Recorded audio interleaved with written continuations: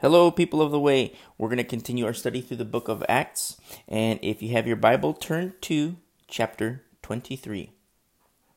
Chapter 23. We're going to continue where we left off, where Paul, he invoked his rights as a Roman citizen in verse 25 of the previous chapter. He says, "Is it lawful for you to scourge a man who is a Roman and uncondemned?" This is a hardcore statement because what he's doing, he's revealing his citizenship under Rome. He's a Roman citizen. He's Jew, but he's also a Roman. And because he has these rights as a Roman, invoking these rights, it's pretty hardcore what's happening because now the commander, they're like, whoa, we can't condemn this guy. And, he has rights to a fair trial. And that's where we left off last week. He has this, rights to a fair trial. And what happened in verse 30 of chapter 22, where we ended last week, says the next day, because he wanted to know for certain, this is the commander, because the commander wanted to know for certain why he, speaking about Paul, was accused by the Jews, he released him from his bonds and commanded the chief priests and all their council to appear and brought Paul down and set him before them. So it's like this, you have the council, you have Paul, and it's almost like the commanders in witness, kind of like a I don't want to say mediator, but like if you see like arbitration, if you say it's not really, it's a legal setting, but it's not like, judge, jury, plaintiff, defendant. But what you have here is two parties, plaintiff, defendant, and, under arbitration, it's this commander. And so they're in this meeting room. And so Paul, he's, as his rights as a Roman citizen, he's using his rights now. Using his rights. Saying, hey, I want a fair trial. And that's what this is set up like. It's almost like plaintiff, defendant. And look what happens here.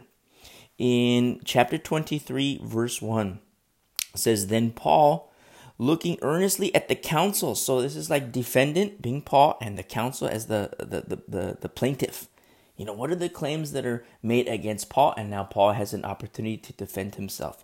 It says, "Then Paul, looking earnestly at the council, said, 'Men and brethren, I have lived in all good conscience before God until this day.'" It's so beautiful what Paul states here because, applicationally speaking, one of the blessings among many, but one of the blessings of godliness and living for Christ and righteousness and striving for righteousness and maturing in Christ and leaving aside the elementary things is a clear conscience before the Lord. Have you ever had a guilty conscience? I have.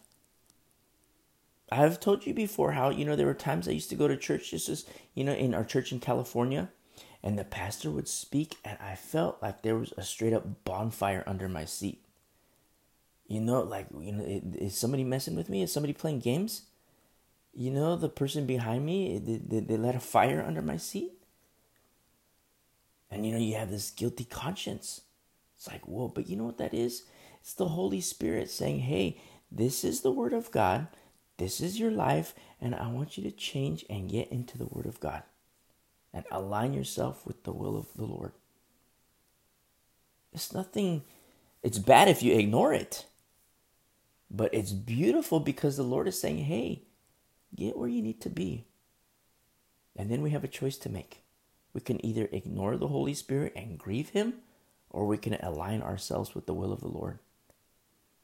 It's so beautiful because it happens to, we live in a generation today where people don't like that conviction. It's like, oh, I have a guilty conscience, but I'm just going to ignore that.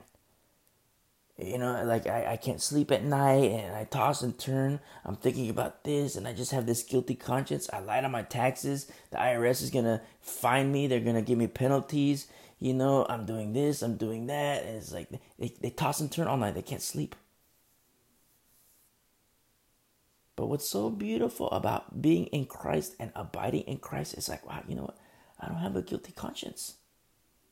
You've heard me say the story about the Los Angeles Lakers, a basketball team. And, there was when Magic Johnson, this was like, I don't know, it might be early 90s, late 80s. I forgot when it was, but Magic Johnson got AIDS. It was revealed, there was a press conference that, yeah, I'm HIV positive. And everybody in the league, all the NBA players, they all got tested. And there was this one guy on the team, on the Laker team. His name is AC Green. and he never got tested. And all the teammates were like, what's the matter? HIV, what's up? Aren't you going to get tested? He says, no. Like, why? What is it? How come? He says, I'm a virgin. I'm waiting for marriage. What? Not only, it's a beautiful testimony, but imagine his conscience. Like, you know what? You guys, we go to this town and play games. We go to this town to compete against this team, and you guys go out and do your partying, you do whatever. But you know what? I just, get something to eat, come back to the room, or, go play golf, do whatever. I'm not doing the stuff that you're doing. And that's what's so beautiful about righteousness. Clean conscience, clear conscience before the Lord. What a witness that AC Green was, not only to the team, but to the league, and to, it's like 20, 30, 40 years later. I don't know.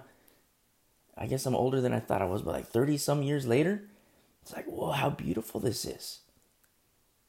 And I love how Paul says, look, guys, he's a Pharisee, a former Pharisee of Pharisees. And what is he saying to this council of Jews? Now that he has a fair trial, remember they were beating him. And if you recall what was his indictment, in chapter 21, verse 28, says, "Men of Israel, help." This is the claim of the Jews. This is the man, speaking about Paul. This is the man, like, you can almost see it happening, like pointing the finger. This guy right here, this is the man who teaches all men everywhere against the people, the law, and this place. They're in the temple and this place. And furthermore, he also brought Greeks into the temple and has defiled this holy place. That was the claim. And, you can't bring Jews or Gentiles into the temple. It's for the Jews in accordance to the law. And so in verse 29, it says, for they had previously, this is verse 29 of Acts 21, it says, for they had previously seen Trophimus the Ephesian with him in the city, whom they supposed that Paul had brought into the temple. That was the accusation. That was, they made an assumption. They made this assumption and says, you know what, we're going to run with this. It's so crazy. It's like, a hoax. Fake news in the Bible. It's a hoax. And, it blows me away so much because, they came against Paul, and Paul, he revealed his Roman citizenship, and now he has this fair trial, and he's before them, his accusers. It says, look, guys, in verse 1 of chapter 23, I lived in all good conscience before God until this day. No guilty conscience. And the high priest Ananias, and Ananias is a popular name.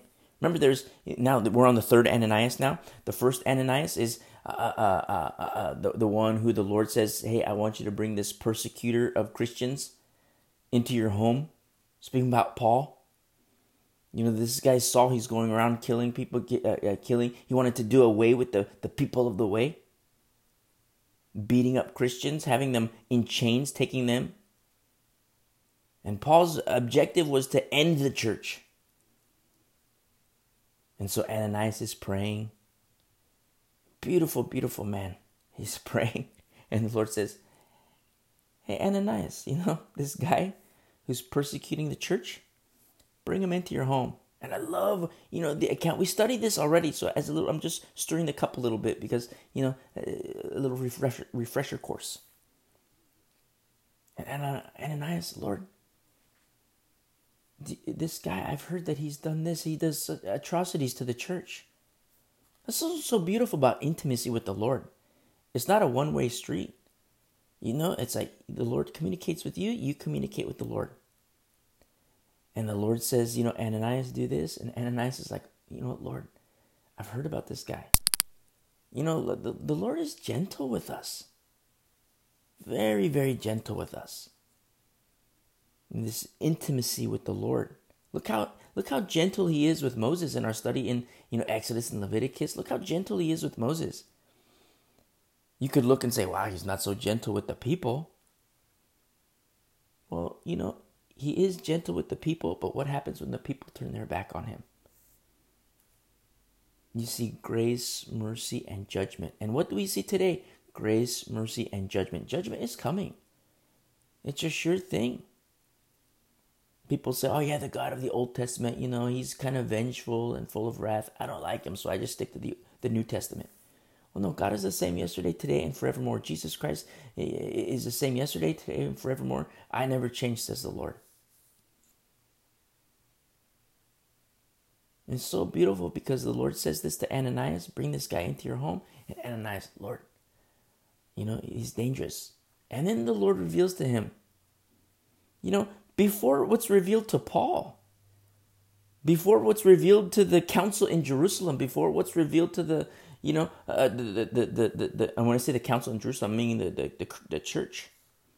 The church in Jerusalem, the council that was there with James, what we studied a couple weeks ago. James, like the head pastor of the church in Jerusalem. Before what was revealed to the pastors, the Lord reveals to Ananias in his intimacy with Ananias. Ananias, this is my vessel. This is the guy I'm going to use. And it's so beautiful because, that's the good Ananias. Then there's a bad Ananias. The one who's married to Sapphira, who they both conspired to lie to the Holy Spirit. And the Lord, he took their lives. Ananias and Sapphira kind of remind me of the strange fire of Aaron's sons. Profane fire before the Lord. It's almost like Ananias and Sapphira, they also brought dishonor to the Lord. And the Lord just says, okay, that's it, And, it just blows me away. You see these accounts, it's like, wow. You read the Bible, it's like, whoa, this is like history. Straight up, we read this, it's like, whoa, it's so cool because the Bible becomes alive. And when you're faced with certain problems, when you're faced with certain decisions that you have to make, you can say, wow, Lord, I want to bring you honor. And then you can lean on these people, the great cloud of witnesses that we have before us in this holy scripture. Like, wow, you know what? I want to be like Ananias. Oh, Lord, I want to be like Hannah. Lord, I want to be like Paul. I want to be like little Timmy. I want to be like Lydia. We're surrounded by so great a cloud of witnesses. So look what happens here with Ananias, popular name back then. Verse 2, and the high priest Ananias commanded those who stood by him to strike him on the mouth. Not just one. Those who stood by him, plurality. I don't know if it was 2 guys, 3 guys, 4 guys, 10 guys, 20. I don't know. But the high priest says, hey, punch this guy in the mouth. This is, in accordance to the law, and we haven't got there in our Wednesday studies. I've made mention of it before, but in Deuteronomy 25, you see the command, strike a man, but not more than 40 times. And, I'm not advocating the law, but in the law is written certain conditions for when that is to happen. It's like, judicial punishment is what it is. I mean, like nowadays we have jail sentences, prison sentences. But, back in the day, it's like, okay, it's beaten. You're going to get beaten. They do that in Singapore. Certain, like in Malaysian regions of Malaysia, like in Singapore and the Philippines, they do that. Caning. But these are things that are captured in the law, and it's like judicial punishment. Punishment in the application of the law. And that's what Ananias is doing. He's giving the order. He's the high priest. He makes the calls. In accordance to the law. And he says, punch this guy in the mouth. And then they start punching him in the face. And when I say he's the high priest, this is in accordance to the law. We know that there's a new high priest in the order of Melchizedek. Why? Because the veil was torn from top to bottom. High priest in the order of Melchizedek. If you recall our studies through the book of Hebrews.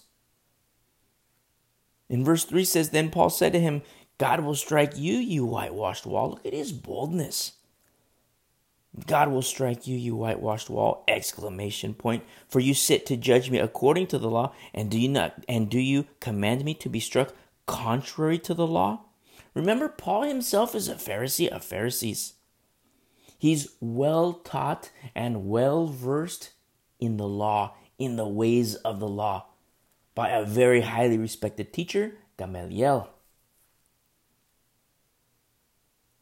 See, do you command me to be struck contrary to the law?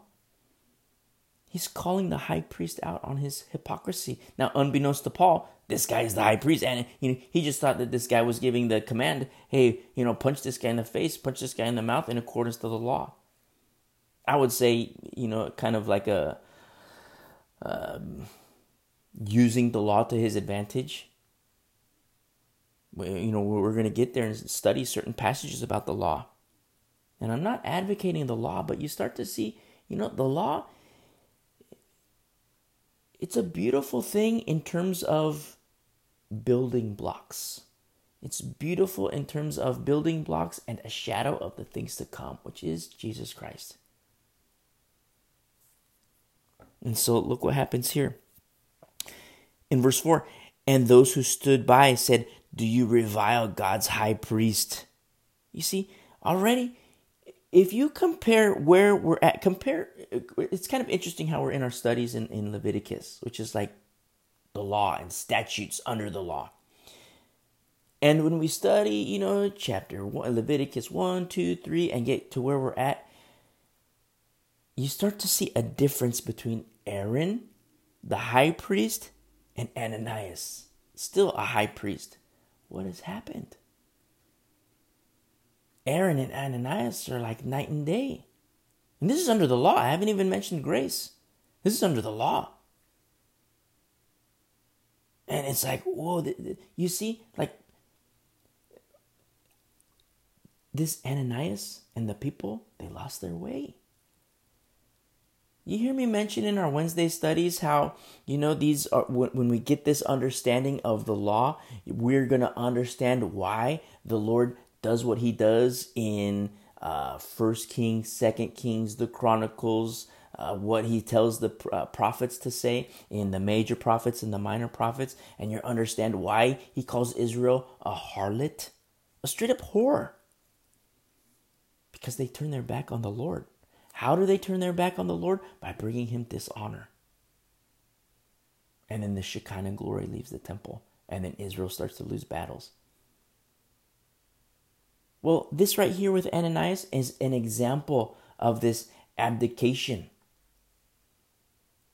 Abdication of the spirit of the law. These people, the high priest and this council of the Jews, they were blind and deaf to the spirit of the law. Remember when Jesus Christ, the Pharisees, we follow Moses, we're hardcore. Jesus Christ says, no, Moses wrote about me. If you believe Moses, you'd believe me because he wrote about me. No, it's what happened between Aaron and Ananias. What happened? They've lost their way. They've become the religious establishment. The religious establishment, when Jesus came the first time, they were blind and deaf to his coming. The religious establishment in his second coming are blind and deaf to his arrival. Blind and deaf. Look at the religious establishment today. Is there a religious establishment? You betcha. Oh, as surely as the Lord lives, there's a religious establishment. And what are they? Blind and deaf. Blind and deaf. Don't forget, the last days church, it can be broken into 3 groups. The last days church. It can be a false church, an apostate church, or a refined church. Those are the 3 categories.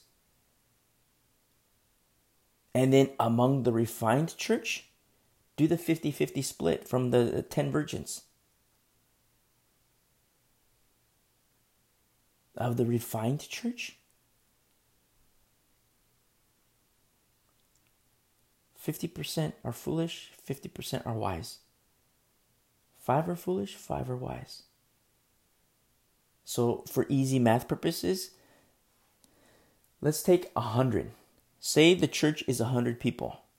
And so you take the 100 and divide it into 3. Because remember, there's the false, apostate, and then the refined. So let's just divide it by 3. It's probably a smaller figure, but let's just divide that by 3. So what do you get? I'm terrible at math. So like 30, say 33. 33. Okay, and then take 50% of that. That's 16. 16 out of 100. And that's being very generous. Because narrow is the way. That's being very generous. So what's the 1600 ratio? The last days are no joke. We're living in days where, we have to be Bereans. I know people respect their pastors. I know people respect their churches. I know people respect whatever denomination. But we have to respect the word of the Lord. There's that song. I don't know who sang it, but it's like from the olden days. Be true to your school. I think it's like a Beach Boys song. I don't know for sure. But, they be true to your school. Be true to the Lord. Be true to the Lord. Be faithful to the Lord. They say, oh, how dare you say this against my church? How dare you say this against my Catholic church? How dare you say this against my priest? Well, it's not in the Bible. The priest may be a nice guy, but when he starts teaching you to pray to Mary, to pray, go on Mass, to go pray to Mary to rescue your dead relatives in purgatory, that's not in the Bible. I know it's in the councils. I know it's in the writings. But it's not in the Word of God. Very, very dangerous days that we're living in. And look what happens here. These proponents, these adherents to the religious establishment in verse 4. Do you revile God's high priest? Remember, these are people who are blind and deaf to the spirit of the law. Blind and deaf to the revealing, the fulfillment of the law, which is Jesus Christ. In verse 5, then Paul said, I did not know, brethren, that he was the high priest, for it is written, you shall not speak evil of a ruler of your people. So it's so cool because what Paul is doing, he's, being honest, he just, I didn't know he was the high priest. I just thought, maybe he was like one of the chiefs, but I didn't know he was the high priest. And then he goes and says, for it is written, you shall not speak evil of a ruler of your people. I mean, have you ever talked to somebody where they look down upon you? Like a highly educated person? I mean, just recently, I was speaking to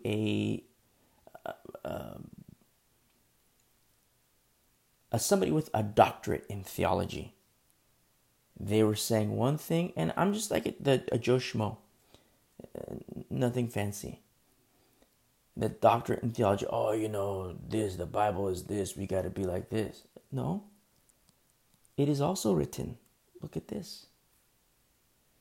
And it's not in a prideful sense. It's just say, look, you know what? I know you're looking down upon me, but I know what I'm talking about. And I don't say that pridefully. That's what blows me away. A lot of pastors, a lot of elders, they get away with murder. Literally, murder. I mean, not literally in actual murder, but like spiritually, they get away with murder. Because what's going on in the pews, you have biblical illiteracy. A pastor can say whatever, and the people in the pews, oh yeah, amen, amen. No, the Bible doesn't say that. The people in the elders, look at all the safeguards for a pastor teaching God's flock. The elders should be like, hey, pastor, that wasn't right what you said. Hey, pastor, that's not what the Bible says.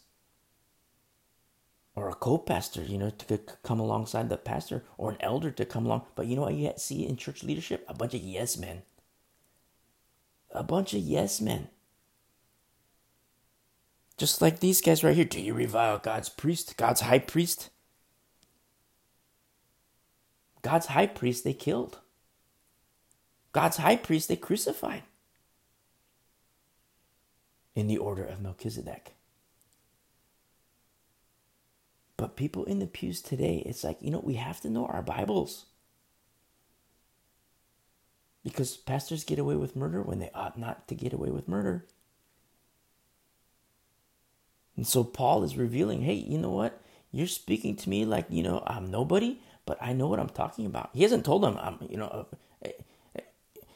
they don't know his pedigree. Maybe maybe they weren't paying attention, when he proclaimed when he spoke Hebrew last week, not last week, but in our study last week, in chapter 22 in the beginning, when he started to speak Hebrew and there was silence. Maybe they thought he was making it up.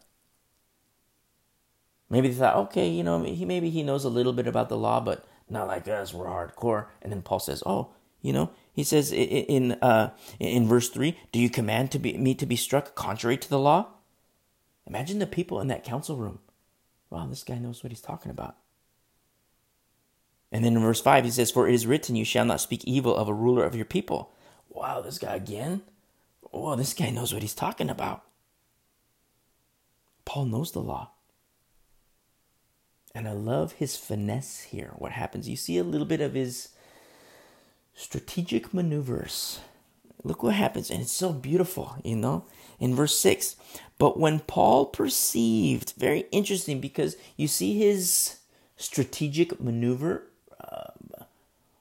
orally speaking, oral strategic maneuvering, highly, highly skilled. But when Paul perceived that one part were Sadducees and the other Pharisees, he cried out in the council, men and brethren, I am a Pharisee, the son of a Pharisee, concerning the hope and resurrection of the dead, I am being judged. He brings up the resurrection. The resurrection. And this is a big deal. Because look at verse 7. And when he had said this, a dissension arose between the Pharisees and the Sadducees, and the assembly was divided. For Sadducees say there is no resurrection and no angel or spirit. That's the Sadducees. But the Pharisees confess both. So Paul strategically picked a scab. Remember verse 6, he perceived this. He perceived that there's one side of the room that's Sadducees and the other side of the room are Pharisees. And what does he do? Exploit that.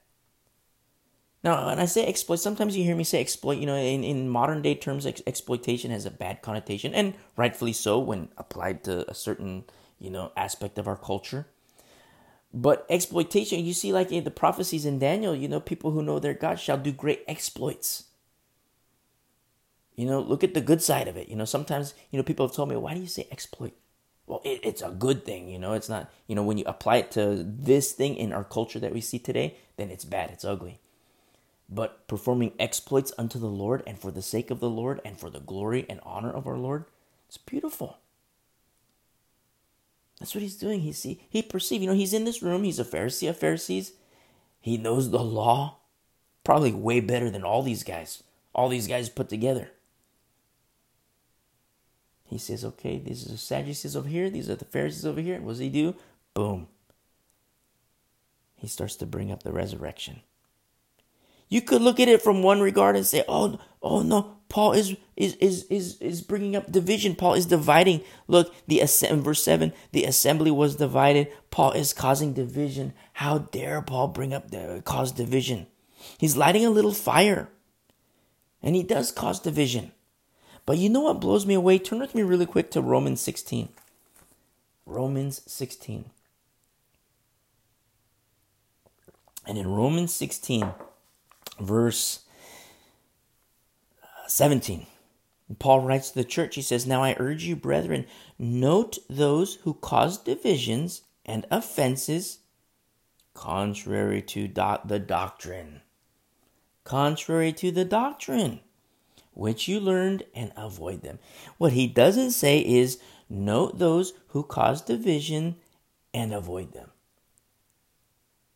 You see? It's people who cause divisions and offenses contrary to doctrine. Contrary to doctrine. That's verse 17 here of chapter 16 is a big deal in Romans. I meant for us today, but I say in Romans just specific, so you can, pinpoint where it's at. It's a huge deal. For those who are such do not serve our Lord Jesus Christ, but their own belly, and by smooth words and flattering speech deceive the hearts of the simple, hypnotize and seduce the hearts of the simple, the harmless, unsuspecting, and innocent. That's how it translates. I can't tell you how many times people have told me, oh, I don't like how you say it like this. I don't like how you talk bad about this pastor. He's really ministered to me. Okay. That's fine. I get it. He's ministered to you. But, do you know that he also advocates grave soaking? I know this ministry has really touched your heart. But when somebody says that it's okay to start grave soaking, you know what that is? Grave soaking is, where, you have a Christian who dies and they bury him. And then the pastor says, oh, okay, we're going to do this counseling and, we're going to do grave soaking. Or this couple, they're dead. They were alive 20 years ago, but their marriage was, it's in the history books. So husband, you lay down on this grave. Wife, you lay down on this grave. And what's happening is you're soaking up the Holy Spirit. That's grave soaking. Grave soaking, straight up. What's happening today? I could say the name of the pastor. I could say the name of the church. I could say the name of the ministry, but I don't want to rock your world too much. Oh, I don't like how you talk about this pastor. I don't like how you talk about this ministry. Grave soaking, an abomination before the Lord, necromancy. I have, no shame whatsoever in pinpointing these things and saying, hey, you know what? This guy is dangerous. This ministry is dangerous.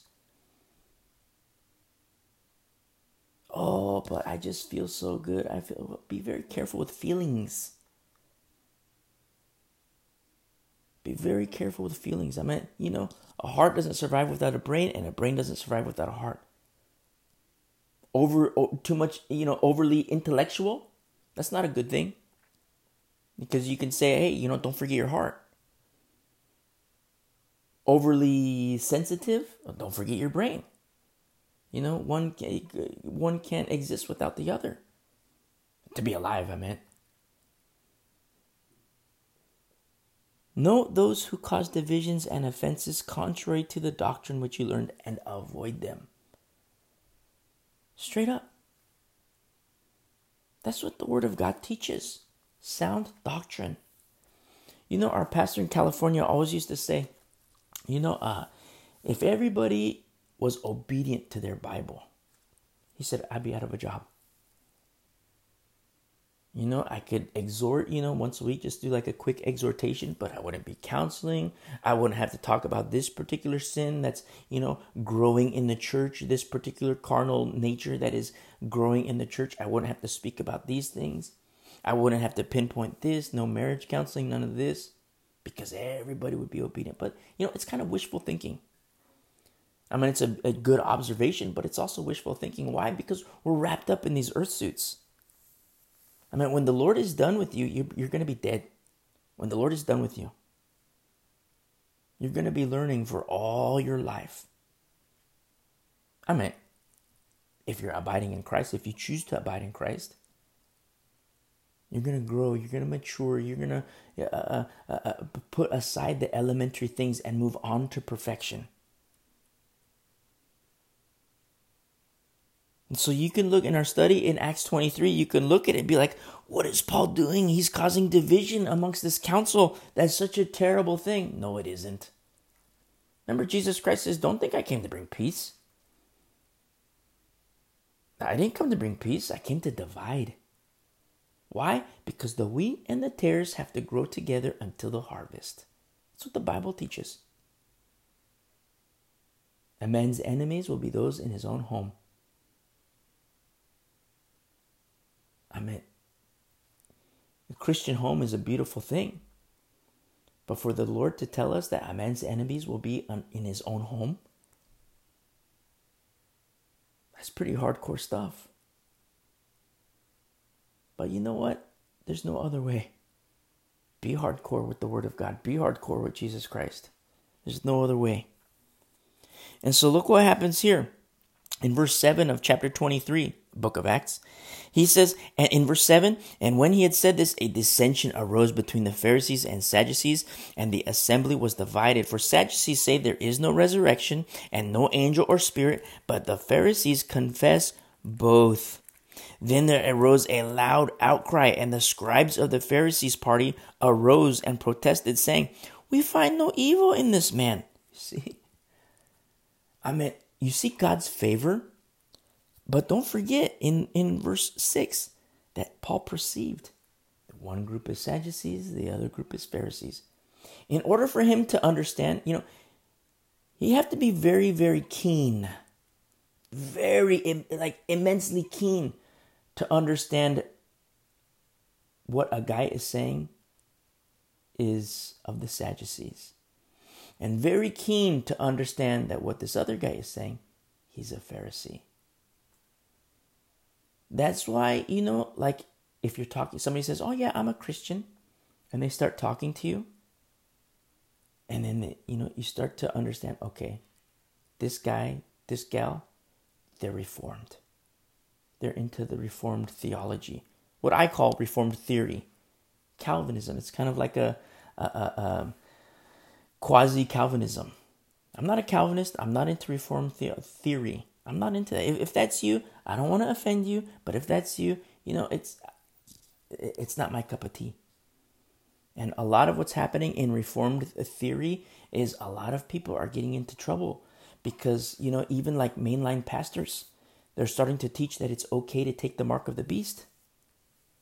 You can take the mark of the beast. It's okay. You can still be saved if you take the mark of the beast. It's crazy talk. Directly contradicts Holy Scripture. Do not take the mark of the beast. But because they say once saved, always saved, it's also giving them licensure to say other things, such as it's okay to take the mark of the beast. And that's one of the beauties of the last days. All these things, the Lord is going to shake things up. Shake things up for people to realize, whoa, what does the Word of God say? It's not okay to take the mark of the beast. I don't care what XYZ pastor says. It's not okay to take the mark of the beast. Don't do it. And if you don't know what I'm talking about, just Google it. What pastor says it's okay to take the mark of the beast. You'll see what I'm talking about. Or actually, there's a message. Search up the messages. Don't take the mark of the beast. You'll hear it. Or you talk to another person. Okay, this girl's Lutheran. Or you talk to another lady. Okay, this lady's Catholic. Or you talk to another person. Okay, probably Baptist. And then they talk even more. It's like, okay, Southern Baptist. And it's not so you can get in a high horse and be like, okay, I know these things. It's so that you can understand and exploit. Just like Paul did.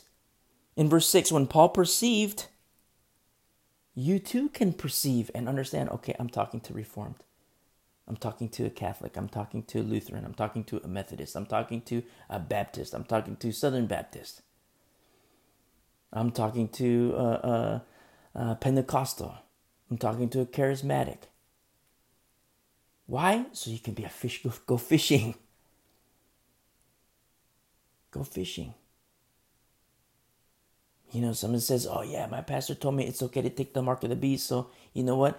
If they say if they're Reformed and then they're also pre-tribulation, say, well, just in case you missed the rapture, don't take the mark of the beast.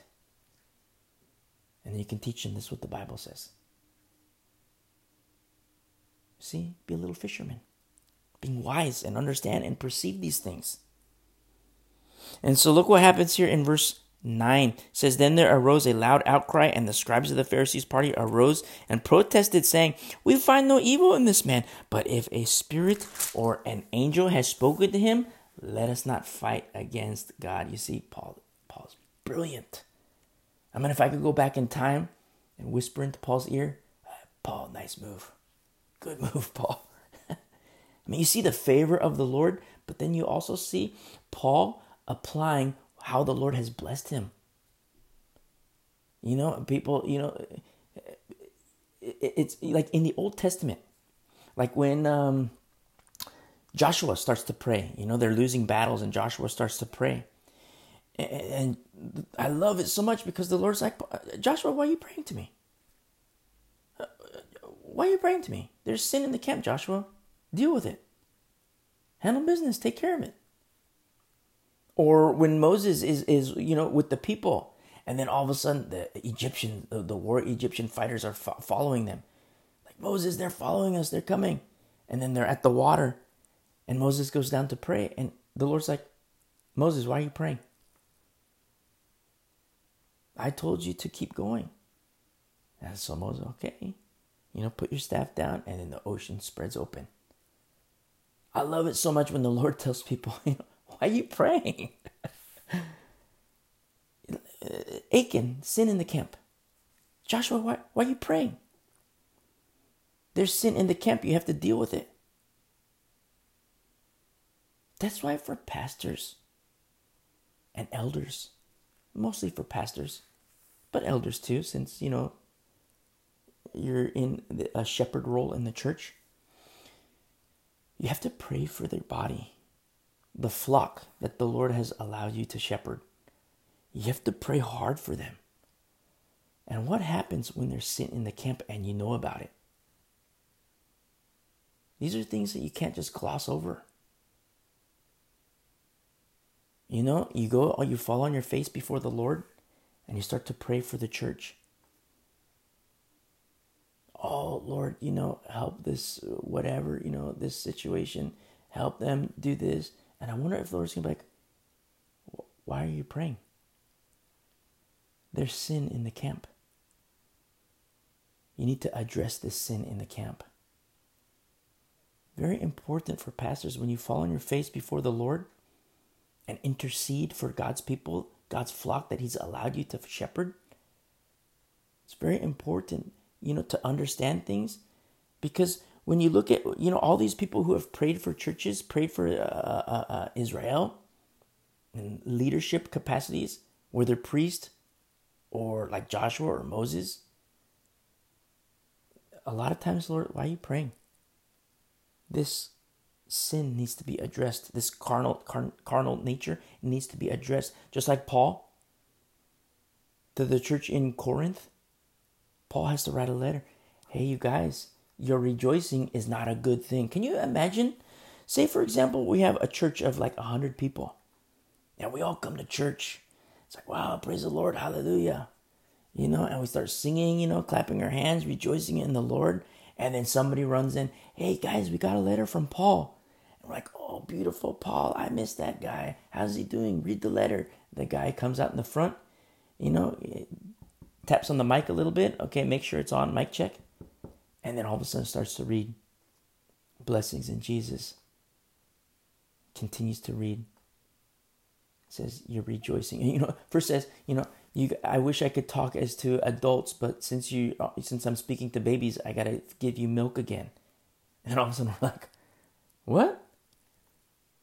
Oh, Paul's so offensive. Paul is offending me. Paul is hurting my feelings. No, he's correcting. And then he continues to write, your rejoicing isn't good. And here we are. We just got done rejoicing. We're worshiping the Lord. We're gathering in fellowship. And Paul is saying our rejoicing isn't a good thing. It's precisely what he said. You know why? Because of sin in the camp. Leaven. If you're a pastor, if you're an elder listening to my words, take this to heart. Take it to heart.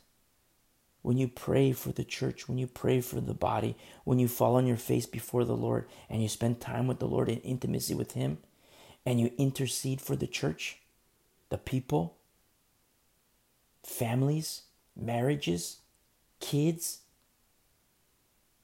Kids are like in straight up war zones. They go to school, they have their friends. I thought it was bad when I was a kid. But oh my, it's 100 times worse for kids now. Now they're doing the sex ed to kindergartners. You better, if you're a pastor, if you're an elder, you better be on your face before the Lord. Be on your knees before the Lord, interceding for His people. And look what happens here. Let's go back to Acts. In verse 10, now when there arose a great dissension, so it got even worse. There was already dissension. There was already this division. There was the commotion between the Sadducees and the Pharisees. And then all of a sudden, in verse 10, there arose a great dissension. The commander. So remember, they're in front of the commander. And Paul was giving, he was allotted his rights as a Roman citizen was for a fair trial. And what's happening at this arbitration meeting? The commander's seeing all of this. And then the commander, fearing lest Paul might be pulled to pieces by them, it's really getting out of hand, commanded the soldiers to go down and take him by force from among them and bring him into the barracks. But the following night the Lord stood by him and said, "Be of good cheer, Paul." Red letters. "Be of good cheer, Paul." Cheer here is comfort, courage, and cheer. Be of good comfort, Paul. Be of good courage, Paul. Be of good cheer, Paul. For as you have testified for me in Jerusalem, so you must also bear witness at Rome. I love these red letters because you read these black letters. I have a colored Bible, so I have black letters and red letters. So if you don't have red letters, it's, they're red letters in mine. But the words of the Lord are in red letters. But you see all these black letters. It's like black, black, black, and you see what's happening to Paul. Like, oh man. Then you get to verse 11. It's like, whoa, red letters. How beautiful this is. Because sometimes in your life, you're going to have black letter situations. Maybe even not just black letter situations. You're going to be in a dark tunnel. And then all of a sudden, boom, red letters. The Lord's going to be right there with you. Be of good cheer. Be of good comfort. Be of good courage. Be of good cheer. It's so beautiful that we have this intimacy with the Lord. It's not restricted to Paul. It's not restricted to Moses. It's for everybody who believes. It's for everybody who abides in Christ. It's for everybody who's obedient unto the Lord. Intimacy with the Lordship of Jesus Christ gets deeper and deeper and deeper and deeper and deeper and deeper and deeper, and then something's going to happen. You're going to look forward to death. The doctor calls you and says, "Hey, we got to check something out." You go visit your doctor and says, "Okay, I'll call you back in a couple of days." And you're like, "Please be stage 4. Please be stage 4. Please tell me I have 2 weeks. Please tell me I have 2 weeks." It's so beautiful because it's like, whoa, intimacy with the Lord. Straight up intimacy with the Lord. It's like, wow. To be absent from the body is to be present from the Lord. To live is Christ, to die is gain. Look at this intimacy that Paul has here in verse 11. But I have to say something. Remember the prior counsel that he received. Let's go to chapter 21 really quick. Chapter 21 of the book of, and we studied this, but a little refresher course. It's kind of fresh, but I'll say it again. And in verse 4, "And finding disciples, we stayed there 7 days. They told Paul, through the Spirit, not to go up to Jerusalem." So what the Holy Spirit was telling these disciples is like, hey, you guys, Jerusalem is a dangerous place. And in their counsel, they were saying, okay, let's stay far away from Jerusalem. It's not safe. Let's stay away. Paul, we love our fellowship. We love fellowshipping with you. We love this union that we have with you. And you tell us you're on your way to Jerusalem, but the Holy Spirit is telling us it's dangerous. Don't go, Paul. Paul, don't go to Jerusalem. It's too dangerous, too risky. They might kill you, Paul. Look at in the same chapter, look at verse 10. "And as we stayed many days, a certain prophet named Agabus came down from Judea. When he had come to us, he took Paul's belt, bound his own hands and feet, and said, 'Thus says the Holy Spirit, so shall the Jews at Jerusalem bind the man who owns this belt and deliver him into the hands of the Gentiles.'" That's what the Holy Spirit was saying. It correlates with verse 4, what the Holy Spirit revealed to the disciples. Jerusalem is a dangerous place. Also correlates with what the Holy Spirit was telling Paul in chapter 20, verse 22. Says, "And see, now I go bound in the Spirit into Jerusalem, not knowing the things that will happen to me there, except that the Holy Spirit testifies in every city, saying that chains and tribulations await me. The whole time the Holy Spirit is saying, hey, Jerusalem is dangerous. The Holy Spirit, all the previous chapters were, that Paul is going from town to town, area to area, on boat to one area, on boat to another area, by foot to another area. And the whole time the Holy Spirit's saying, hey, you know what? You're going to be in Jerusalem, and chains and tribulations await you. Shackles and affliction await you, Paul. And the Holy Spirit confirms it in chapter 21, verse 4, through these disciples. The Holy Spirit confirms it with Agabus the prophet. And in verse 12 of chapter 21, now when we heard these things, both we and those from that place pleaded with Paul, not to go up to Jerusalem. Paul, the Holy Spirit is testifying, Paul, that Jerusalem is dangerous. Do not go, Paul. We love you so much. You're such a titan of the faith. You're such a good teacher to us. How the Lord has used you and how the Lord can use you. Don't go, Paul. Look who was there. You have apostles, evangelists, prophets, prophetesses. Disciples, Paul's travel companions. Paul, don't go. In verse 13, then Paul answered, what do you mean by weeping and breaking my heart? For I am ready not only to be bound, but also to die at Jerusalem for the name of the Lord Jesus. So when he would not be persuaded, we ceased, saying, the will of the Lord be done. He's like, wow. Was their counsel wrong? Agabus? Dr. Luke? The disciples? The prophet? The prophetess? Prophetesses? Four prophetess. Philip? Was he wrong? Were all these people wrong? And I'm going to say something very controversial. Yes, they were wrong. And now you might be thinking, like, who in the world does this guy think he is? I'm nobody. But their counsel was wrong. Paul, don't go to Jerusalem. And Paul goes to Jerusalem. That's what's so beautiful about intimacy with the Lord. The Holy Spirit was testifying. It's dangerous. Jerusalem is dangerous. Chains and tribulations await. But in the face of danger, the counsel that Paul received was based on fear. Paul, don't go, don't go. And Paul says, look, I'm ready not only to be bound, but if they kill me in Jerusalem, hey, to live is Christ, to die is gain. If I'm alive, I'll honor the Lord and preach Jesus Christ and teach the good news. And if they kill me for that, they help me. They're almost like, my persecutors are my servants. Because, they're going to put a bullet in my head. Or they're going to chop off my head.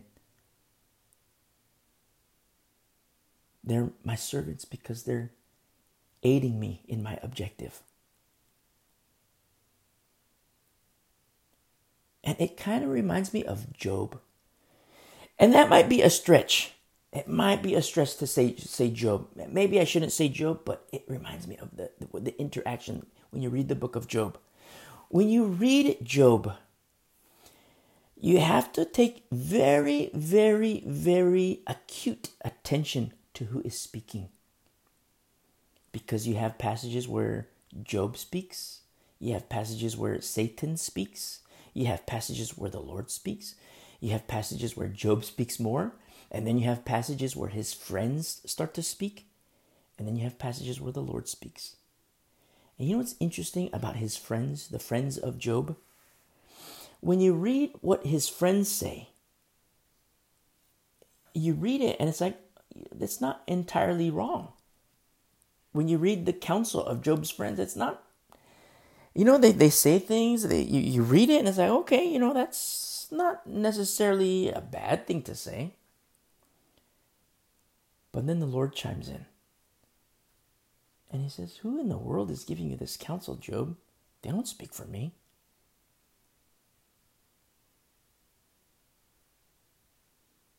It's what they were saying did not apply to Job. Job's friends, what they were saying does not apply to Job. I'll tell you something about counsel. This is what I look for when I want counsel. Well, I go to the Lord, but when I want to speak to somebody, and no offense, Lord, I speak to the Lord. It hurts me to say that because I speak to the Lord. When I pray, I go to the Lord for counsel. But if I were to if I needed counsel, this is what I look for. And this is what I recommend for you if you need counsel. This is what you look for in a person. Sound doctrine. Their doctrine has to be sound, in accordance with the Holy Word. And number 2, you look for humility. And number 3, who is the most dead? Those are my 3 criteria. And, I'm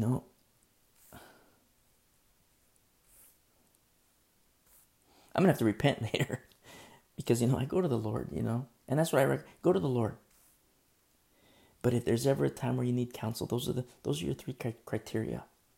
If you're a pastor, if you're an elder, these are the criteria that you have to live by. You have to adhere to sound doctrine. You have to be humble in the Lord and meek in the Lord and dead in Christ. Dead in Christ. You have to. Otherwise, you have too much noise around you. You're drowned out. You're going to be like the friends of Job. You say something and people are like, okay, that's true. You say another thing, okay, that's true. But I wonder what the Lord would say. Job, who are these people?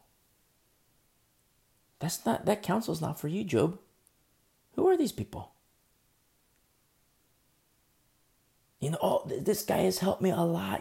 I don't like how you say this because, this ministry has helped me a lot. This pastor has helped me a lot. Okay, I get that. So do you also grave soak?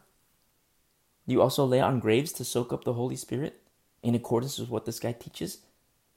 That's an abomination before the Lord. That is not sound doctrine. For me, I don't accept that. I don't accept counsel from such individuals, from such ministries. God is not mocked.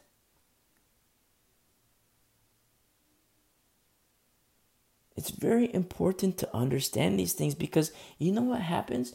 You heard me say earlier how pastors get away with murder. But when you're a Berean, it almost becomes impossible for you to get taken, tossed to and fro by all kinds of winds of doctrine. It becomes impossible. Why? Because you're firmly planted on the rock of salvation. That's why. Firmly planted. And so look what happens here. In verse 12, Acts 23.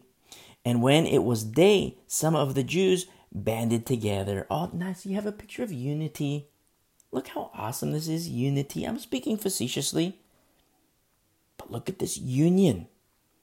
And bound themselves under an oath, saying that they would neither eat nor drink till they had killed Paul. So they go on a hunger strike. And this hunger strike, they say it's over when Paul is dead. That's their hunger strike. Or that's what they concocted. In verse 13, now when there were more than 40 who had formed this conspiracy. Now there were more than 40 who had formed this conspiracy. Conspiracy. They're using the law to manipulate. Oh, help the hungry. We're going to study passages in Leviticus and Deuteronomy about helping the poor, helping the hungry. We're going to study these things in the law. Numbers. You're going to see it applicationally when foreigners, sojourners come and join in the camp of Israel in the Old Testament. But they're using the laws to manipulate. Very interesting. Do people today use the Bible to manipulate other people? Oh my goodness. Yes, they do. Pastors use the Bible to manipulate flocks. congregations. And parents use the Bible to manipulate children. Wives use the Bible to manipulate husbands and kids. Husbands use the Bible to manipulate wives and kids. Don't do that.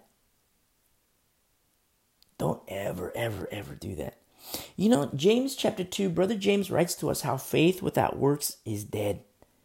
And it's not works like, I'm going to do, good things. That's not a bad thing to desire to do good things. Do good things, certainly, in obedience to the Lordship of Jesus Christ. It must be in obedience to the Lord.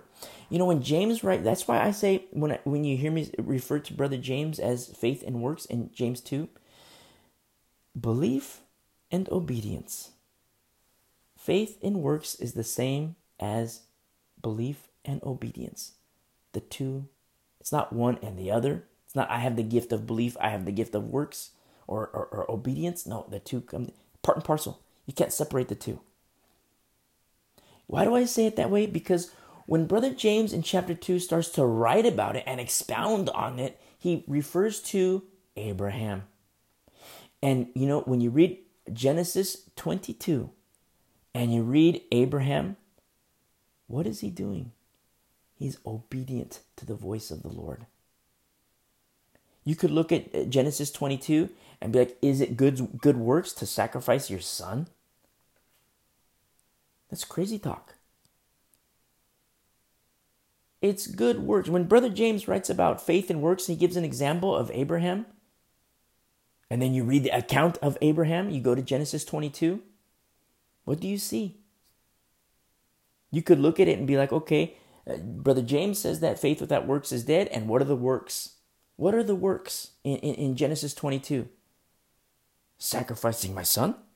Is that good work? So I'm going to go sacrifice my son. Of course, I'm speaking kind of a little crazy talk, but I'm trying to tell you a point. No. You know what you see in Genesis 22? Obedience to the voice of the Lord. Obedience. The Lord says, don't sacrifice your son. Boom, he stops. The Lord will provide for himself an offering, a sacrifice. You see? Obedience. I say that specifically because, to further illuminate this point, turn to Matthew 7 really quick.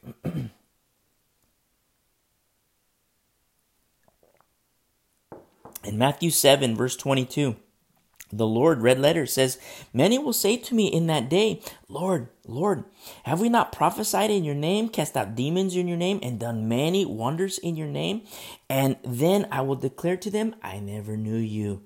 Depart from me, you who practice lawlessness. Whoa, that's hardcore. Depart from me? I never knew you? Whoa.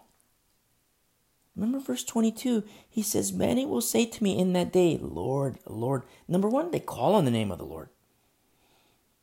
And then they ask him this question, have we not prophesied in your name? Have we not cast out demons in your name? Have we not then done many wonders in your name? And you know what that translates to? Have we not done many mighty works in your name? Yes, works are a good thing. But always 100% in obedience to the Lord. Say, what do you mean? I'll tell you what I mean. Let's look at verse 21. Not everyone who says to me, Lord, Lord, shall enter the kingdom of heaven, but he who does the will of my Father in heaven. The will. Not the works, the will. Works are good. That's why in James 2, I say, faith and works, but I equate it to belief and obedience. Oh, but I feed the homeless. Okay, that's cool. Praise the Lord. But let me ask you a question, brother. Let me ask you a question, sister. Is that where the Lord called you to in that ministry? Yes, the works, the works are good. But is that where the Lord has called you? Is that the Lord's will for your life? I don't know. I just do good work. It's almost like a works-based salvation. I just do good works because I don't want to burn in hell. Well, do you believe in Jesus Christ? Are you abiding in him? Yes, then you're good to go. But I don't know the will of the Lord in my life. Okay, then hold my hand.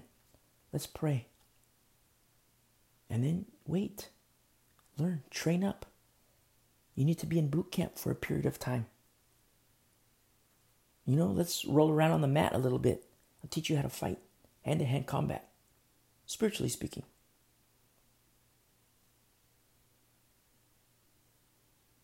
Oh, but I want to do this drug ministry. I want to do this sex ministry.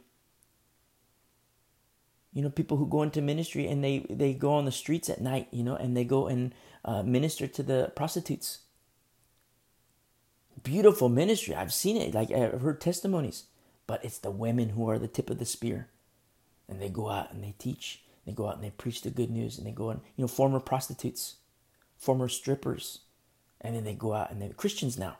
And then they go out and they minister to these. They go out and talk to the strippers. They go out and talk to the prostitutes. And they bring them to Christ. And then they have their Bible studies. And it's just a bunch of beautiful women. Like, whoa, this is so cool. How beautiful it is to see these ministries. But then a guy says, oh, I want to be a part of that ministry. Don't forget, Satan's a fisherman too. Satan is a fisherman too. Oh, I want to go and minister to these drug people. Surely God would want them to be saved. Look, it's good works. Yes, good works. Yes, God wants them to be saved. But let me ask you a question. Is it the Lord's will for you to do that? Is the Lord the one who's directing you to do that? Because Satan's a fisherman too. And what do you see? People going to these, sex ministries. It sounds weird to say that, sex ministries, but when I say that, I mean, like the ministries that go and pull the prostitutes out of that lifestyle. And that's the goal of that mission. Go and pull the strippers out of that lifestyle. So when I say sex ministries, it sounds weird, but that's what it is when I say that. So that people go into these sex ministries. And sure, it's beautiful when the Lord is directing. When the Lord is the commander. Have you ever talked to a commander before? They're the ones who are in command. They call the shots. It's not, a squad doing its own thing. It's a squad that's under obedience of the commander. The first squad goes here, second squad goes here, third squad goes here, fourth squad goes here. We form together, we form a platoon. And then you have platoon commanders, unit commanders, you have battalion commanders. But under the obedience of Jesus Christ, where is the Lord directing you? What is the will of the Lord for your life? Yeah, I know, these ministries, the ministries unto the homeless, it's beautiful. But is it the Lord that's directing the steps? Is it the will of the Lord for your life? Because you know what I see? People get into a lot of trouble. They say, oh, I'm going to go work in this sex ministry. And they get pulled into that because Satan's a fisherman too. Or people say, oh, I'm going to go work in this drug ministry. And they get pulled in that lifestyle. Why? Because Satan's a fisherman too. If I were to tell you, oh, I'm going to go tuna fishing. I'm going to go fishing for tuna. I'd go drive to the coast, rent a boat, charter a boat, get on the boat and have these big, the fishing poles that can handle tuna. Maybe take a group of guys with me. I said, okay, we're going to get some tuna. But how stupid, how foolish would I be if I take a 2-year-old and I say, hey, baby girl, we're going to go get some tuna. Baby girl picks up her fishing rod. Big old smile on her face. Wow, you know what? This is going to be so much fun. Surely we're going to catch a fish. Baby girl, look, your rod is moving a little bit. Hold the pole. And then all of a sudden, baby girl flies off the boat. Why? Because the tuna is too big for her. too big for her. She can't handle that. She's just a 2-year-old. That's what happens when people say, oh, you know what? Works. I'm going to go and help these drug people. I'm going to go help these sex people. And they're like baby girl. Satan's a fisherman too. And what happens? Boom. They fly off the boat. Why? Because they were not trained. They were not equipped. They were focusing on the works instead of the Lord of the works. Very important to understand this. Very, very important to understand this, especially even more so in these last days. Not to say that, 20 years ago is okay or 100 years ago is okay, but even more so now. So let's go back to Acts 23 now. You have these conspirators. They're using the law to manipulate others. Using the law. And today, people use the Bible. Christians use the Bible. Pastors use the Bible to manipulate others. Husbands use the Bible to manipulate a wife and kids. Wives use the Bible to manipulate.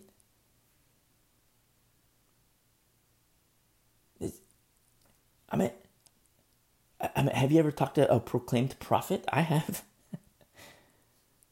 Crazy. Crazy town. Straight up crazy town. Or a proclaimed prophetess. Crazy town. Oh, thus saith the Lord. Can I talk to you in private? Sure. What's up? Oh, the Lord wants me to tell you, XYZ. Okay. The Lord told me ABC. So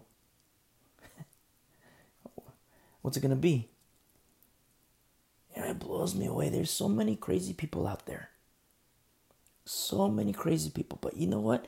When you're tossed to and fro by all kinds of various doctrines, the proof is in the pudding. You can see it. It's palpable. You can feel it. But intimacy with Jesus Christ, whew, wow, it's so beautiful. So incredibly beautiful. Because you know what? You have these conspirators in accordance to the law. It says in verse 14, they came to the chief priests and the elders. These are the co-conspirators. But where do you see the red letters? With Paul. With Paul in the barracks the night before. The following night, verse 11, the following night, the Lord stood by him. Where do you see the Lord? These conspirators and co-conspirators, they say we're for the Lord, but no, where do you see the Lord? Where do you see the red letters? In the barracks with Paul, all by himself in the barracks. You have this big group of people over here, huge group of people. And you look at them, they got the priest, they're dressed like priests, they look like priests, they talk like priests. Wow, surely the Lord is with these people. Who's this guy up in the barracks? Who is that guy? Oh, no, it's just that one guy. I heard about him. Nah, the Lord's not with that guy. The Lord is with this group of people, the priests. But where's the Lord? In the barracks with lonely Paul. Comforting him. Be of good cheer, Paul. Be of good courage, Paul. Be of good comfort, Paul. You've testified for me in Jerusalem, but I'm not done with you, Paul. Let's go to Rome now, Paul. That's what I mean when I talk about intimacy. You can talk to the self-proclaimed prophet. Thus saith the Lord. Oh. I have intimacy with the Lord. You tell them. If you do have intimacy with the Lord, I hope you do. I pray you do. If you don't, get there, Have intimacy with the Lord. Turn off the TV. Turn off the computer. Turn off your phone.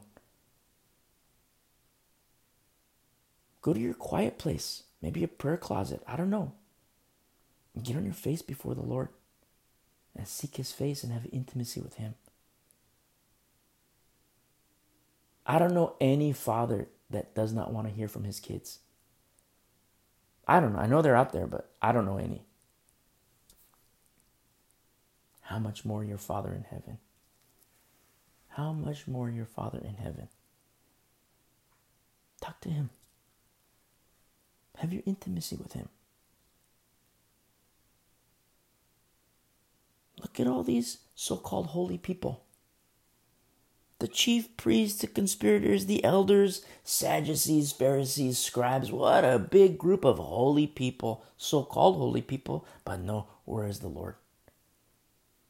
Look at today, the pastors. Turn on the TV, TBN, Tricking Believers Nightly. Surely God is with this guy who tells me to go grave soaking. Surely God is with him. No, that ain't the Lord.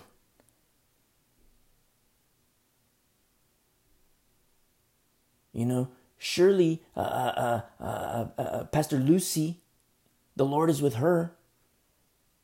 Pastor Lucy, is she teaching men? Yeah. That's contrary to sound doctrine.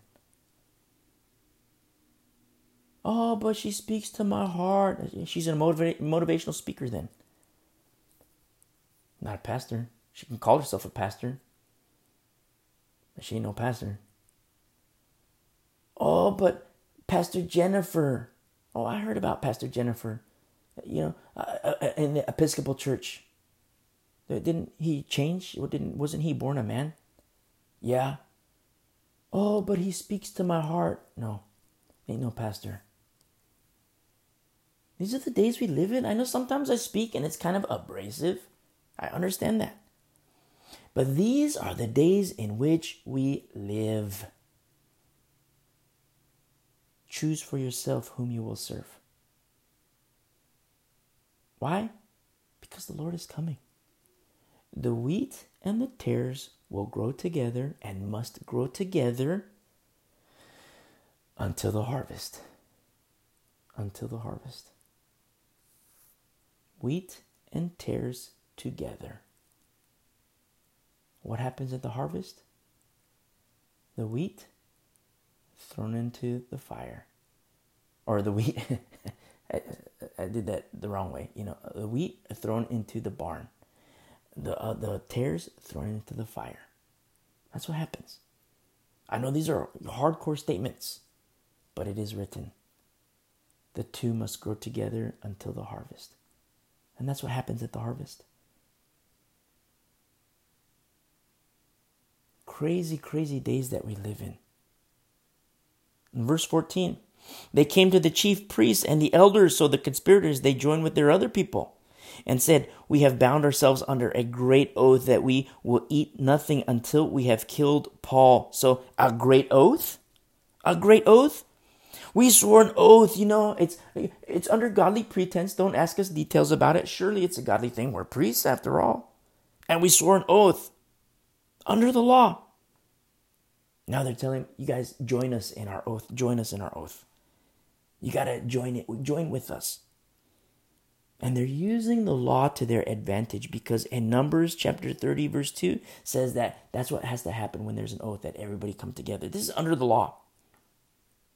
But the law is also condemning unto them because of to them and their co-conspirators. That's in accordance with Leviticus chapter 5 verse 1. Leviticus 5:1. Now, a little refresher course, you know, we've studied Leviticus chapter 5. So you know this already. This is the law. You see how for us today, 2,000 years later from what's happening here in Acts 23, our studies in the law, not advocating the law, but because we have this knowledge base of the law, now you understand like, whoa, these guys are blowing it. What happened? What a far cry from Aaron this is. And that's what's so beautiful about studying the full counsel of the Word of God, Old Testament and New Testament. The Old interpreting the New interpreting the Old, and everything pointing to Jesus Christ. Because now you have this knowledge of the law, and you read about these adherents to the law, what they're doing, and it's like, whoa. I don't mean woe like whoa, I mean woe like W-O-E, woe unto them. Woe unto them. Just like the Lord Jesus Christ in Matthew 23.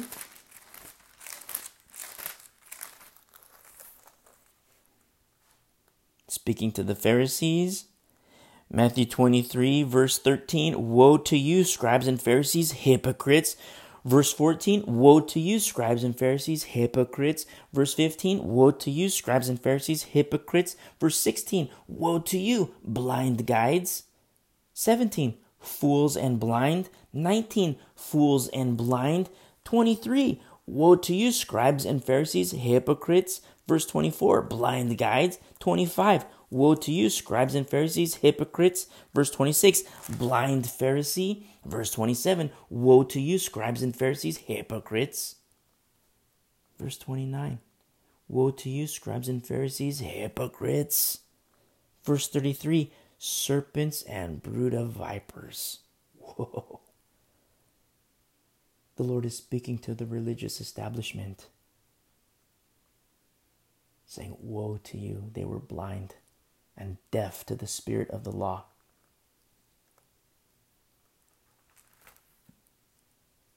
Look at Acts 23. In verse 14, they came to the chief priests and the elders and said, we have bound ourselves under a great oath that we will eat nothing until we have killed Paul. Now here comes the compulsion part. Manipulation. Oh, since we're godly people, we're priests for crying out loud. We're priests for crying out loud, and we swore this oath in accordance to the law. And in accordance to the law, you have to join us in this oath. And because we're priests and because we're following the law, you therefore need to do this. Manipulation. You see? Does that happen today? Oh my goodness. Pastors do it. Elders do it. Parents do it. Husbands do it. Wives do it. You know what I say? Cut it out. Don't do that. If you're a pastor and you do that, repent. Don't do that. Elder and you do that, repent. If anybody who does it, repent. The Lord is the commander. You're not the commander. The Lord is the commander. He's the CEO. He calls the shots. He directs the steps. He's the good shepherd. Not you. If you're a pastor, you're not the good shepherd. There's only one good shepherd. You might be a sheepdog. I pray you are a sheepdog. Obedient. But if that's not you, you need to step down. There is hardcore, major manipulation in the church today. Husbands unto wives, wives unto husbands, pastors unto flocks, parents unto kids. Manipulation. Oh yeah, we're holy people. I'm a holy pastor. I'm a holy elder. I'm a holy deacon. I'm a holy dad. I'm a holy wife. Whatever. Surely the Lord would speak through me. So you know what? You're gonna do this now. And then what happens in the flock? Because they're not Bereans. Oh, I have problems in my marriage, so I'm going to go seek out this guy, and he's going to minister to me, and then he tells me to lay on this grave so the Holy Spirit, I can soak up the Holy Spirit. Oh, yeah, I go grave soaking all the time. Crazy. These are things that are happening in the church today. This whole concept of grave soaking, it's growing because it comes from a very popular denomination. Out of Reading. Very popular congregation. And this grave soaking, it's growing. It's becoming very popular. It's spreading. Lawlessness.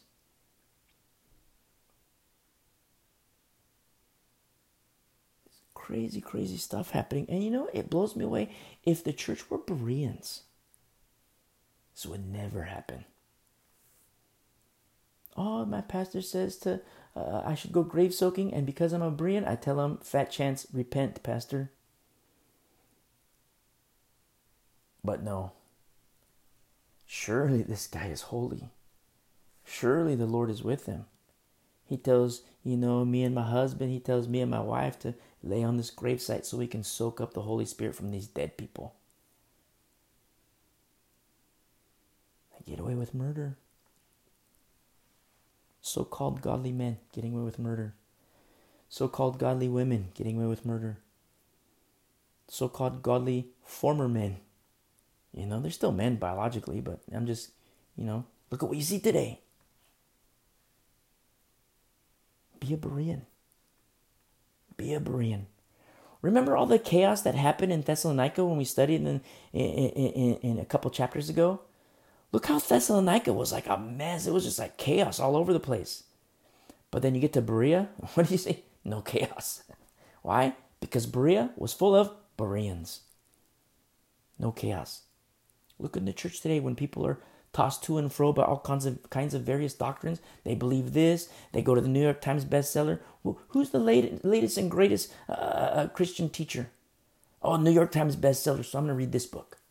And next month, it's this book. So I'm going to read this. And next month, I'm going to read this. Next month, tossed to and fro. And then look at their homes. Look at their marriages. Look at their kids. What do you see? Chaos. Thessalonica. That's what you see. But then you walk a little distance to Berea. And what do you see? Bereans. No chaos. So beautiful. So beautiful. You choose. I'm just telling you. I'm just the messenger. You choose. And so look what happens here. In verse 15, now comes the compulsion of man, the manipulation. Now you therefore, together with the council, look at this unity. Together with the council, suggested the commander that he be brought down to you tomorrow. This is speaking about Paul. That he be brought down to you tomorrow as though you were going to make further inquiries concerning him. But we are ready to kill him before he comes near. So tell the commander, this is what they're telling him. We're holy people, so join us in this holy convocation. Tell the commander that we're just going to inquire to Paul, ask him some questions. But really, we're going to kill him. We're going to kill him. This right here alone, based on our studies in Leviticus, because we're not done with Leviticus, but in our Wednesday studies, the Lord has us in Leviticus.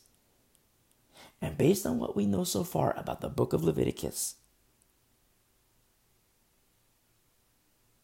look at this council. Look at this council, Council, and then look at their council, Counsel. Or look at the council and look at their council. Look at the high priest. What happened? They're blind. They're blind. Shame on them. Woe unto them. Just like the Lord says to them in Matthew 23. That's the conspiracy. Tell the commander we're just going to ask Paul some questions. And when he's walking down the street, we're going to kill him. And we're not going to eat until we're on a hunger strike. Until Paul is dead. Now look what happens here in verse 16. So when Paul's sister's son, beautiful, you see the little family of Paul. Paul's sister's son, so his nephew, heard of their ambush. Now, I don't know how Paul's nephew heard of their ambush. Remember, Paul's pedigree, he was in close circles among the Pharisees. His dad was a Pharisee. In his family, they were Romans. He was a Roman by birth. So his parents were Roman. And then, so I don't know, if the fruit fell far from the tree with regard to this nephew, but maybe this nephew was in that inner circle, or maybe he himself maybe he was in Gamaliel's school. I don't know. But somehow, this nephew, he heard about it. He heard about the ambush. So beautiful, because you know what you see here? You see the manipulation of man, but then you also see the favor of the Lord. The favor unto the Lord. Unto who? The favor of the Lord unto who? With lonely Paul in the barracks, all by himself, where in verse 11, the Lord stood by him, saying, be of good comfort, Paul. Be of good courage, Paul. Be of good cheer, Paul. We're not done yet. Yeah, you're in Jerusalem, but we're not done. We're going to Rome. So, Paul's in Jerusalem. The Lord has said to him, we're going to go to Rome. So Paul already knows in his heart, knows in his mind that, okay, no matter what happens here, the Lord is taking me to Rome. That's what's so beautiful about this chapter. Look at all the black letters. Look at all the perceived darkness that's coming upon Paul. And where do you see the red letters? With Paul, lonely Paul. His intimacy with the Lord. Yeah, Paul, we're in Jerusalem, but we're going to Rome. And Paul knows, okay, the Lord says we're going to Rome, so we're going to Rome. That's what's so beautiful about intimacy. You speak with the Lord speaks with you. You speak with the Lord speaks with you. And you go deeper and deeper and deeper and deeper. And then you really can't wait to die. So look what happens here. In verse 16, so when Paul's sister's son heard of their ambush, he went and entered the barracks and told Paul. Then Paul called one of the centurions to him and said, take this young man to the commander, for he has something to tell him. So he took him and brought him to the commander and said, Paul the prisoner called me to him and asked me to bring this young man to you. He has something to say to you. So the nephew now. The nephew, Paul says, take my nephew. Well, I don't know if he revealed that he was a nephew, but says, hey, take this young man. In verse 19, then the commander took him by the hand, took the nephew by the hand, went aside and asked privately, what is it that you have to tell me? And he said, this is the nephew now, the Jews have agreed to ask that you bring Paul down to the council tomorrow, as though they were going to inquire more fully about him. But do not yield to them, for more than 40 of them lie in wait for him, men who have bound themselves by an oath that they will neither eat nor drink till they have killed him. And now they are ready, waiting for the promise from you. So the commander let the young man depart and commanded him, tell no one that you have revealed these things to me. So don't tell anybody.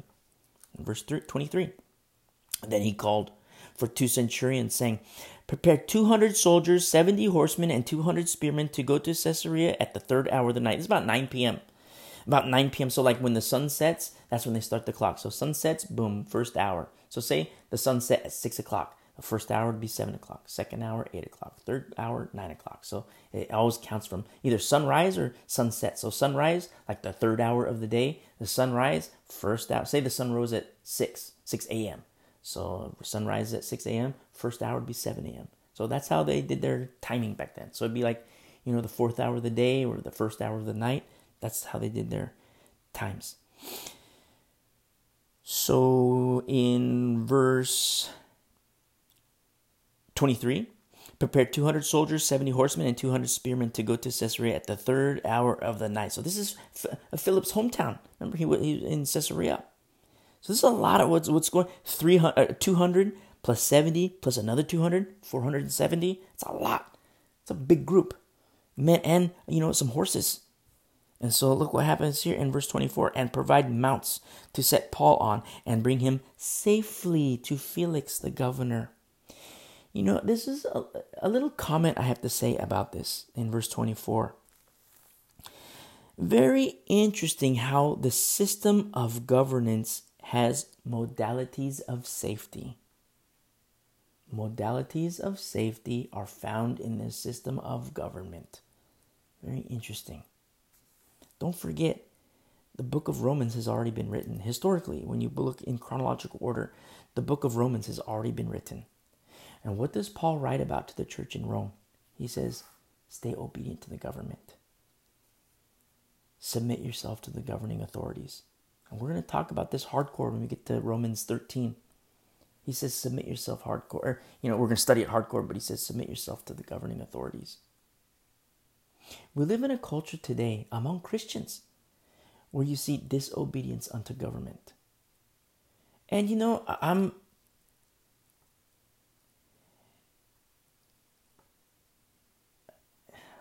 I know this is going to rub you the wrong way.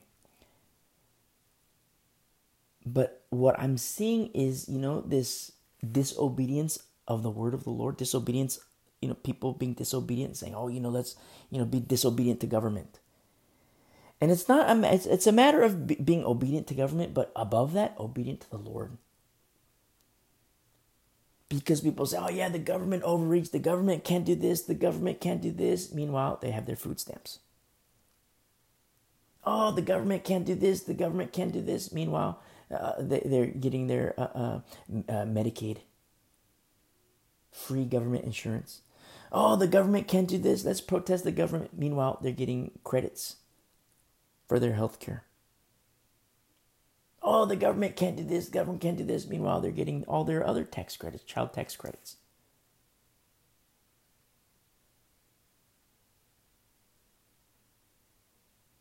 Wild days we're living in. Praise be to the Lord that we live under a system of government where, there's certain modalities of safety, just like what's happening to Paul here.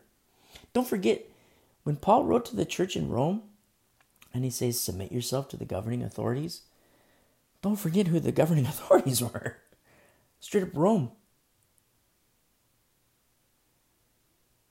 The system of government that crucified our Lord.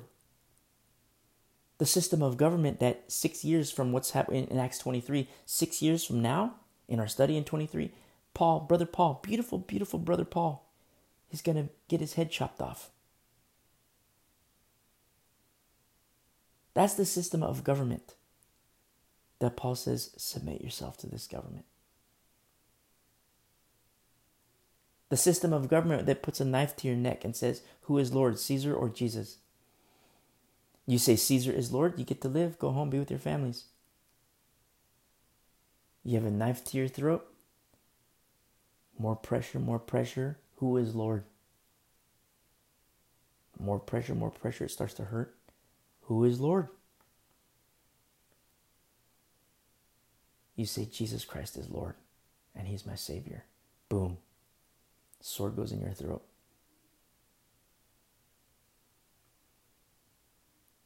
Or they take you and put you in the games. For sport, they take you, put you in the games. You read the history books, what happened to Christians, specifically Christians in the games. How they separated the men and how they separated the women, and all for sport, like in a big arena. On one side you have Christian men, on the other side you have Christian women, and what they did, unspeakable things to the Christian women. Unspeakable things they did to Christian little boys, Christian little girls. Unspeakable things, sexually speaking.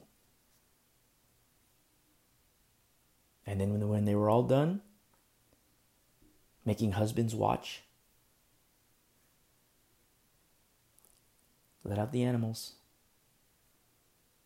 Let's watch them get killed, eaten by lions. This is the system of government that Paul says, submit yourself to this government. And I know when I say it's going to rub you the wrong way, I'm a patriot. I always, sometimes people are, I'm a self-proclaimed patriot.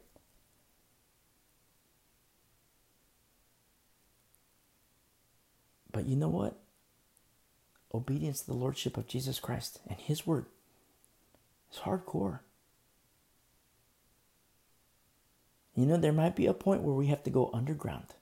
Just like you see the Christian church in North Korea, the Christian church in some areas of China, in certain Arab countries, in Vietnam, in Russia, the persecuted church. But what's happening, what we're seeing happening in like North Korea, they can't be fish. They have to be very, very wise fishers.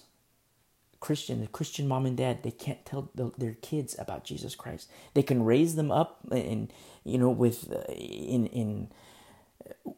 raise them without Jesus Christ, but they can raise them with the fruit of the Spirit, in love, in mercy, in grace. Because if the kids might tell their teacher, loose lips sink ships. The kids might tell the teacher, oh yeah, we had church last night. We read the Bible last night. And the teacher, by law, or else the teacher will get killed, has to tell the authorities, this student, lives in a Christian home, and then boom, the authorities go to the home and arrest they target the pastors, they monitor them for a little bit. Or what's happening in Arab countries, you have like factions of ISIS. They'll pretend they're Christians. They'll speak Christianese and say, yeah, I'm a Christian. God bless you, brother. And the Christians will say, okay, come on, let's go to the home fellowship. It's secret. Don't tell anybody. And then this ISIS guy who pretends to be a Christian says, okay, cool, praise the Lord, hallelujah. When's the next meeting? Next Thursday. And then, they say, okay, we'll see you Thursday night. They gather, and then boom, ISIS comes, beheads all of them, does unspeakable things to the women, to the girls, to the young boys, makes the husbands watch, and then kills everybody.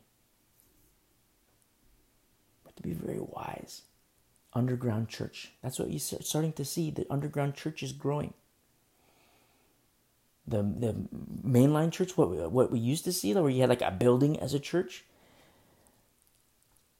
Me personally, my personal belief, and I'm not gonna say like this is the fact, but my personal belief is that you're seeing the deviation from the building church into home fellowships. Home fellowships. Beautiful, beautiful home fellowship. People who are like, I don't know what's going on in this big church, but you know what? They're kind of crazy. My pastor says I got to go grave soaking. My pastor's transitioning into a female. This female pastor's transitioning into a male. They're doing these weddings. What in the world? Something's happening. So, you know what? We're just going to start our own home fellowship, do our own thing. You're starting to see these things rise. And I love it because it is a remnant body of believers. It's so cool what you see here in verse 24. You see, and provide mount. This is the commander is sending a letter. He says to the in verse 24, and provide mounts to set Paul on and bring him safely to Felix the governor. So Paul has safety under this system of government. In verse 25, he wrote a letter in the following manner: Claudius Lysias. So it's revealed now the commander's name. You've heard me say commander for the past several weeks. You've heard me say equate him to a colonel in modern military terms, modern military likeness. But he has a name: Claudius Lysias. To the most excellent governor Felix, he says greetings. Now he gives a little situation report. This man was seized by the Jews and was about to be killed by them. Coming with the troops, I rescued him, having learned that he was a Roman. And when I wanted to know the reason they accused him, I brought him before their council. I found out that he was accused concerning the questions of their law, but had nothing charged against him deserving of death or chains. And when it was told me that the Jews lay in wait for the man, I sent, that's, Paul's nephew, And so I sent him immediately to you and also commanded his accusers to state before you the charges against him. Farewell. That's the letter sent by the Commander Claudius Lysias. Verse 31. Then the soldiers, as they were commanded, took Paul and brought him by night to Antipatris. The next day they left the horsemen to go on with him and return to the barracks. They separate a little, the group goes back to the barracks and the other group continues on to Caesarea. When they came to Caesarea and had delivered the letter to the governor, they also presented Paul to him. And when the governor had read it, he asked what province he was from. And when he understood that he was from Cilicia, he said, I will hear you when your accusers also have come. Remember, Paul's a Roman. So he's Jew, but he's also a Roman. So what does that mean? He's afforded these rights. The accusers can say whatever, but he has a right to defend himself. And so he says, I will hear you when your accusers have come. And you know what's interesting about this? Paul was in the hands of the commander, the military, kind of like the military sector, the faction. But now he's on the political side, in the hands of the political side. And it reminds me of Jesus Christ. Jesus Christ. Arrested. There's the Jewish faction, and then there's the religious faction, and then there was the Roman faction. And you see Paul. That's where you're going to see Paul. You're going to see him among the Jewish faction, the Roman faction, and then now the political faction. Remember Jesus before Pilate? That's the political faction. You're going to see these things, just like the Lord. And this Felix, Governor Felix, I will hear you when your accusers have also when I will hear you when your accusers also have come. And he commanded him to be kept in Herod's praetorium. And I love this so much. We're going to end right here, but I have to say something.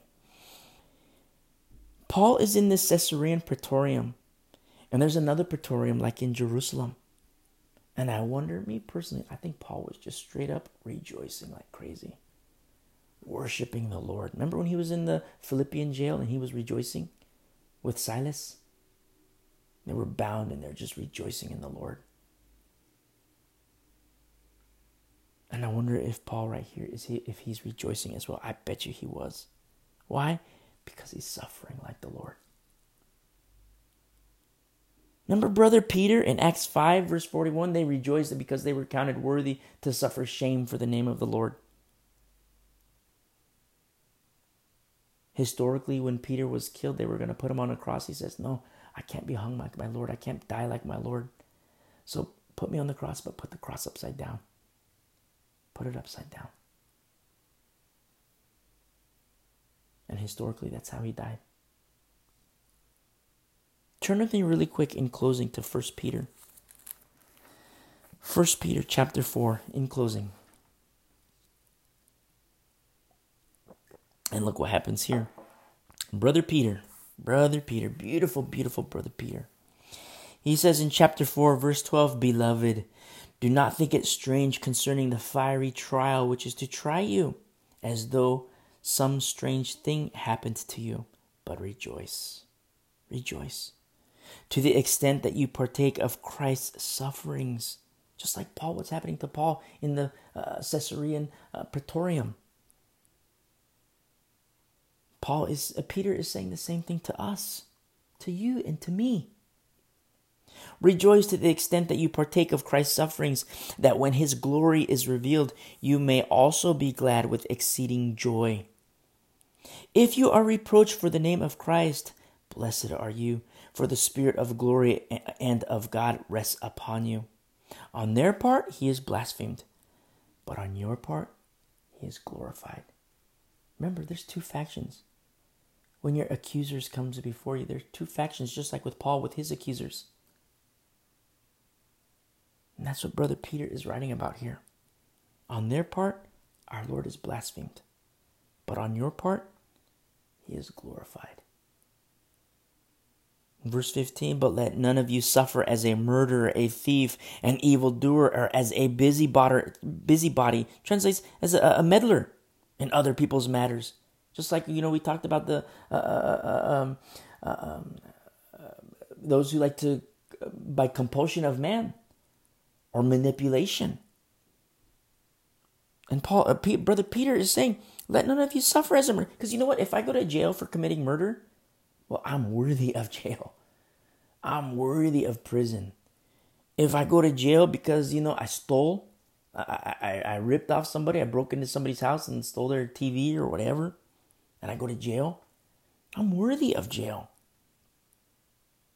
And that's what Brother Peter is saying. Don't suffer as a murderer, a thief, an evildoer, or as a busybody, a meddler, a manipulator in other people's matters, he says.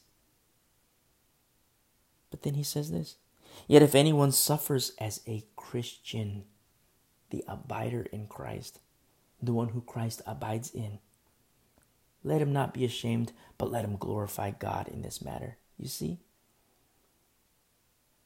It's like complete opposite. Somebody punches you in the face. It's like, wow, Lord, praise the Lord. Somebody throws you in jail because you're a Christian. There's this saying, if it were illegal to be a Christian, is there enough evidence to convict you?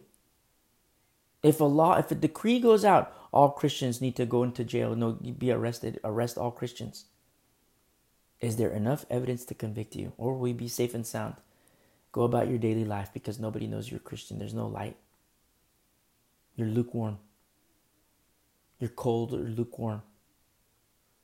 Or are you on fire for the Lord? Where some say, okay, that guy gets arrested. That girl gets arrested. Because I know they're a Christian. Praise be to the Lord. Rejoice. Rejoice. God bless you guys. Love you guys.